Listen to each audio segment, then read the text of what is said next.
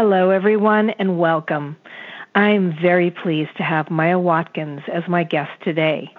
Maja has a brother with autism, and one of her longtime goals has been to help her brother connect with the world around him.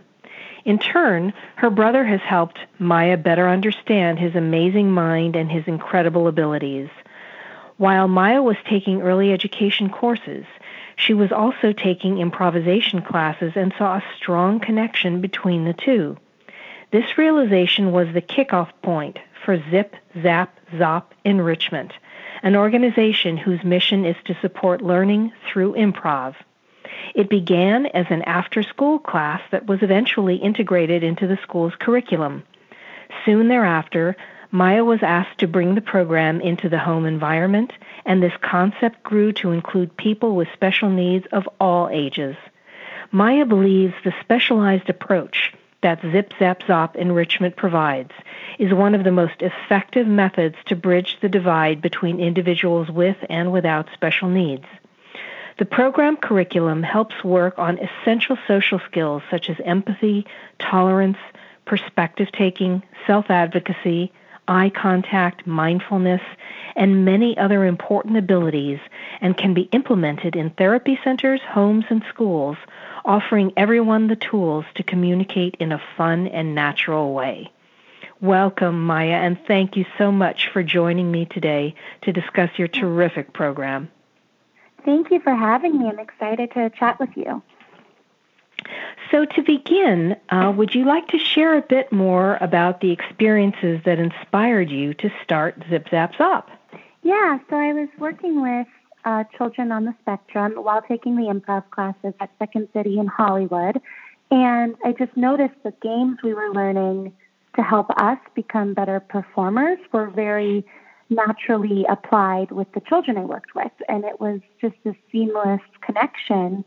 And in so many ways, the therapy I was doing with the children was also very beneficial and very, very important, but to apply it in a natural environment, in a fun way where you didn't, sound robotic or, kind of having to overthink the social skills. Instead, you just apply the social skills and practice them without any judgment. So because of my brother Zach and the experiences taking improv, I just realized that laughing with one another, playing these natural games, and just kind of connecting and being equal with people, it was the way to go when it came to my approach. Okay, well, can you describe the program in a bit more detail, including the philosophy behind it, and then perhaps give us some examples of the kinds of games involved and the particular skills that they address? Yes, definitely. So my program includes a unique curriculum that ties improv games to social and emotional learning, kind of like you mentioned with perspective taking and empathy and eye contact and tolerance and staying on topic. All of these really important social skills that are vital for life can be in these games practiced. So my curriculum ties that all together. And I actually do have a book that is officially being published and going to be out soon called The Brain's Playground, Using Improv Games to Teach Social and Emotional Learning, which kind of goes even in more detail on comparing to theory, using Lev Vygotsky and John Dewey and all these amazing child development theorists, backing up this idea of staying in the moment when you communicate. And improvisation, as you know, with comedy and Saturday Night Live, it's all about that, being in the moment and creative and sparking ideas on the spot. And, you go see a stand-up comedy show and they work off the audience and they're quick-witted, and all of that energy that comes from being having an improv background can be applied. So my philosophy really comes from being in the moment and just treating each individual like an individual, which also encompasses being in the moment. And a lot of the games, like I have a few that I love to talk about. There's one that is in the curriculum called Mumbo Jumbo, and that's where you try to make someone laugh, and they have to say mumbo jumbo. They can't laugh. They have to try to keep impulse control. There's also perspective taking, because you try to think of what makes that person laugh. And so the friends in the group will try to make this individual laugh, and they use creative ways to do it, and it really helps bond children and also adults in all ages, and you learn about sense of humor.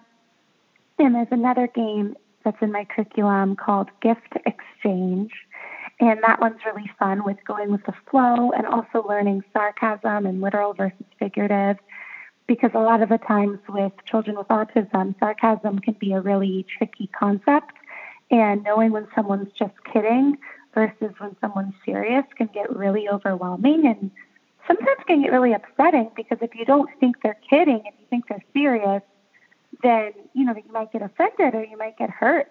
Yeah, so we good talk point. about that. Mm-hmm. Yeah.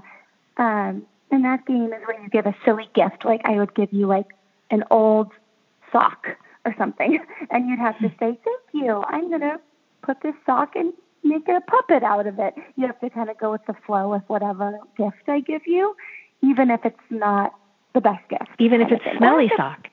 Yeah, if it's a smelly sock. Or I could give you something awesome, like a pot of gold, and you'd have to be like, thank you, I will go buy a mansion. And so it's just kind of taking what you get and going with it and not taking it very seriously. And the last two games I'll explain before moving on is this one called Name Wants a Chair, and it's where there's a circle of chairs and everyone's kind of switching places non-verbally with one another, and there's one person stuck in the middle going up to people in the circle saying like, Maja wants a chair. And then that person sitting on the chair looks at them and says, go ask my friend Bob or whatever, and points to another person in the circle. So then you go up to that person. And the goal is to try to get a chair where people are switching, because there's not enough chairs for everybody. But it's so funny because really that game used to be my game I'd play for nonverbal communication, but it's turned into more of an eye contact game, and then also it turned into a game about friendship, because, again, going back to children with autism, hearing my friend over and over again, like, go ask my friend Maya, go ask my friend Sarah, that actually became a huge social tool for the kids I was working with. So they're like, oh, they're my friends. Like, they've said my friend like 10 times, like, they're my friends. And that turned into a friendship building game, which I really enjoy. And I have some personal stories about that. And then lastly, there's a game where you just simply say one side of the room is if you like something and the other side is if you don't like it. And kids just take turns saying things they like and don't like, and then just run to which side of the room they most connect with that subject. And it's a lot about opinions and similarities and differences, and not getting upset if someone has a different opinion. So yeah, those are a few of them.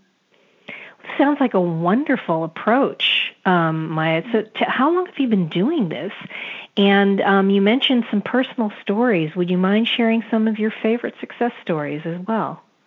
Yeah, definitely. I started as an LLC back in like 2011, 12.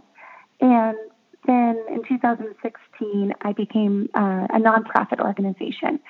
So it's been, a while now that I've been doing this work specifically. And when it comes to personal stories, I have so many, so I just chose a couple. But going back to that switching chairs game, we had this one individual who he wouldn't want to come to class, and he was very scared of coming to class. And he eventually opened up to his parents and said, oh, they're not my friends. He literally he didn't know the kids. He's like, they're not my friends. They're not going to like me. And he would not join any of the games. And then eventually we were playing that Name Wants a Chair game, and he started kind of getting interested in it and joining it. And it took him just playing one round of that game, hearing everyone in the circle say my friend, and then all of a sudden he joined every class and played every game. It's like it just was all he needed to feel safe, and it was so cool. Wow, like a breakthrough moment for him. Yeah, it was huge. It made me just think about things in a different way too. Like, we take things, sometimes I feel like overthink things when we work with kids with special needs, and we forget that, like, they're just kids, that like any other human in the world, like, they need to feel supported and they need to feel safe, and being told that you're their friend was the way he needed to do that. There's another one with that mumbo jumbo game where a child with autism was having a really hard time making someone laugh. He couldn't figure out a way. And so I said, think about their perspective. Think about what makes you laugh, or not you laugh, but they laugh. Like, what's made them laugh in the past? And then he just switched up how he made this girl laugh, and she ended up laughing because he realized she really liked, like, slapstick comedy, because she would often, like, do kind of funny, silly things with her body. And so he did the same thing, and then it made her laugh. And then he was like, oh, it was like this aha moment of empathy and perspective taking. And then lastly, there's another game I hadn't mentioned, but it's where we all draw a picture and we switch the picture around and describe what's in another person's picture. But again, you have to go with the flow and not get upset if they describe your picture wrong, like, differently. And so this one child who's actually very limited verbal, like, I hadn't heard him speak independently once ever. He has an aid that helps prompt his speech. He described this picture with a lot of prompting, and then eventually through the prompting started to describe the picture on his own.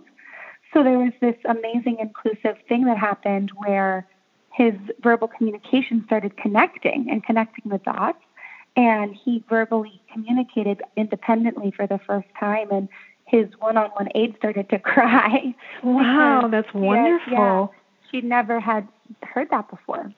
Wow, cool.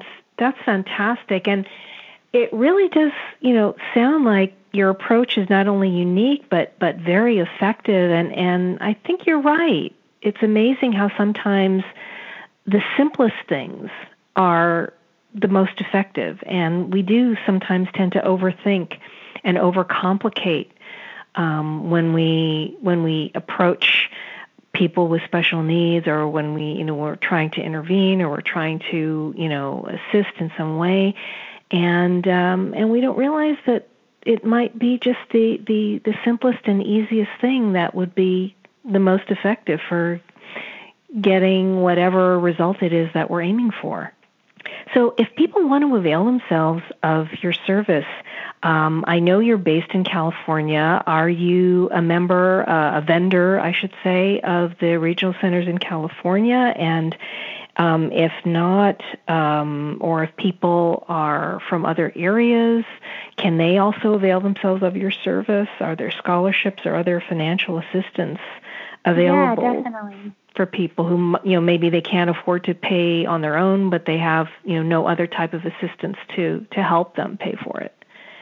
Yeah, so I am a vendor of Regional Center, and I have some classes currently running at different facility centers in Los Angeles, but I want to keep growing those classes around California because I'm a vendor of Regional Center. I can actually, my dream would be to create more and more opportunities in different parts of California because of that vendor connection. And then due to being a nonprofit and having fundraisers, a lot of that will go to scholarships.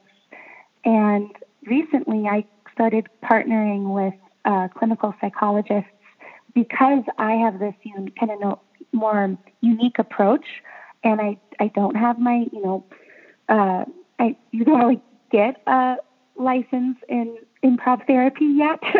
I've partnered with people who have their license, and then it's been opening some doors for insurance as well, which has been really exciting. So yeah, all of the above. Oh, very good. So if people are not in California, you're spreading throughout various regions and areas in California, as you mentioned. But what if somebody is in another state and is interested in your technique and your approach? Is there any way for them to connect with you and avail themselves of your service? Oh, for sure. Because of the book coming out, The Brain's Playground, I'm really starting to find new ways to connect with people out of California with putting my classes on video, doing some more professional development nationally and also internationally. I'm actually going to Croatia this summer to do social emotional learning workshops there. So I'm definitely in this like fun, exciting place when it comes to just sharing my curriculum and the approach, and kind of teaching the teacher would be an awesome dream of mine as well, just kind of expanding this work. Wow, Croatia. That's great. Yeah, I would say you are definitely expanding beyond the borders of California. Yeah. No doubt there. Yes. So is there anything else that you would like to add that we haven't gone over yet? And what do you think is the most important takeaway for our listeners to remember from our conversation? I think the most important takeaway is going back to what we're saying about, connecting and just making one another laugh. And that immediate response you get with social interaction is such a natural way to learn important skills. So kind of like going with the flow and just try to allow yourself to truly be in the moment with whatever child you're working with, or your own child, or just remembering they are unique to themselves and they're giving you a lot of hints and clues on what they need to feel supported, and to be able to just be present with them would be maybe the big takeaway. And how can our listeners reach out to you if they have questions or they want to know more? My website would be the best. It's www.zipzapzopenrichment.org. You can email me through there. There's also a link for updates on the book and videos and some other interviews I have on different podcasts and NPR and things if they want to learn more through there as well. And they can always email me, and I have some videos I like to share when people are wanting to see some more of this work. Okay, and I'm going to spell that just to make sure that people have it down right. It's Zip Zap Zop Enrichment. ZIPZAPZOP Enrichment, ENRICHMENT.org. Is that right? Yes. Okay, great. Well, thank you so much, Maja, for your time and for the great information that you shared with me today. Thank you so much for having me. I really love talking with you. And I also want to thank our listeners for spending a part of their day with us. I'm Gilda Evans, reminding you to take care of yourself and that special person in your life.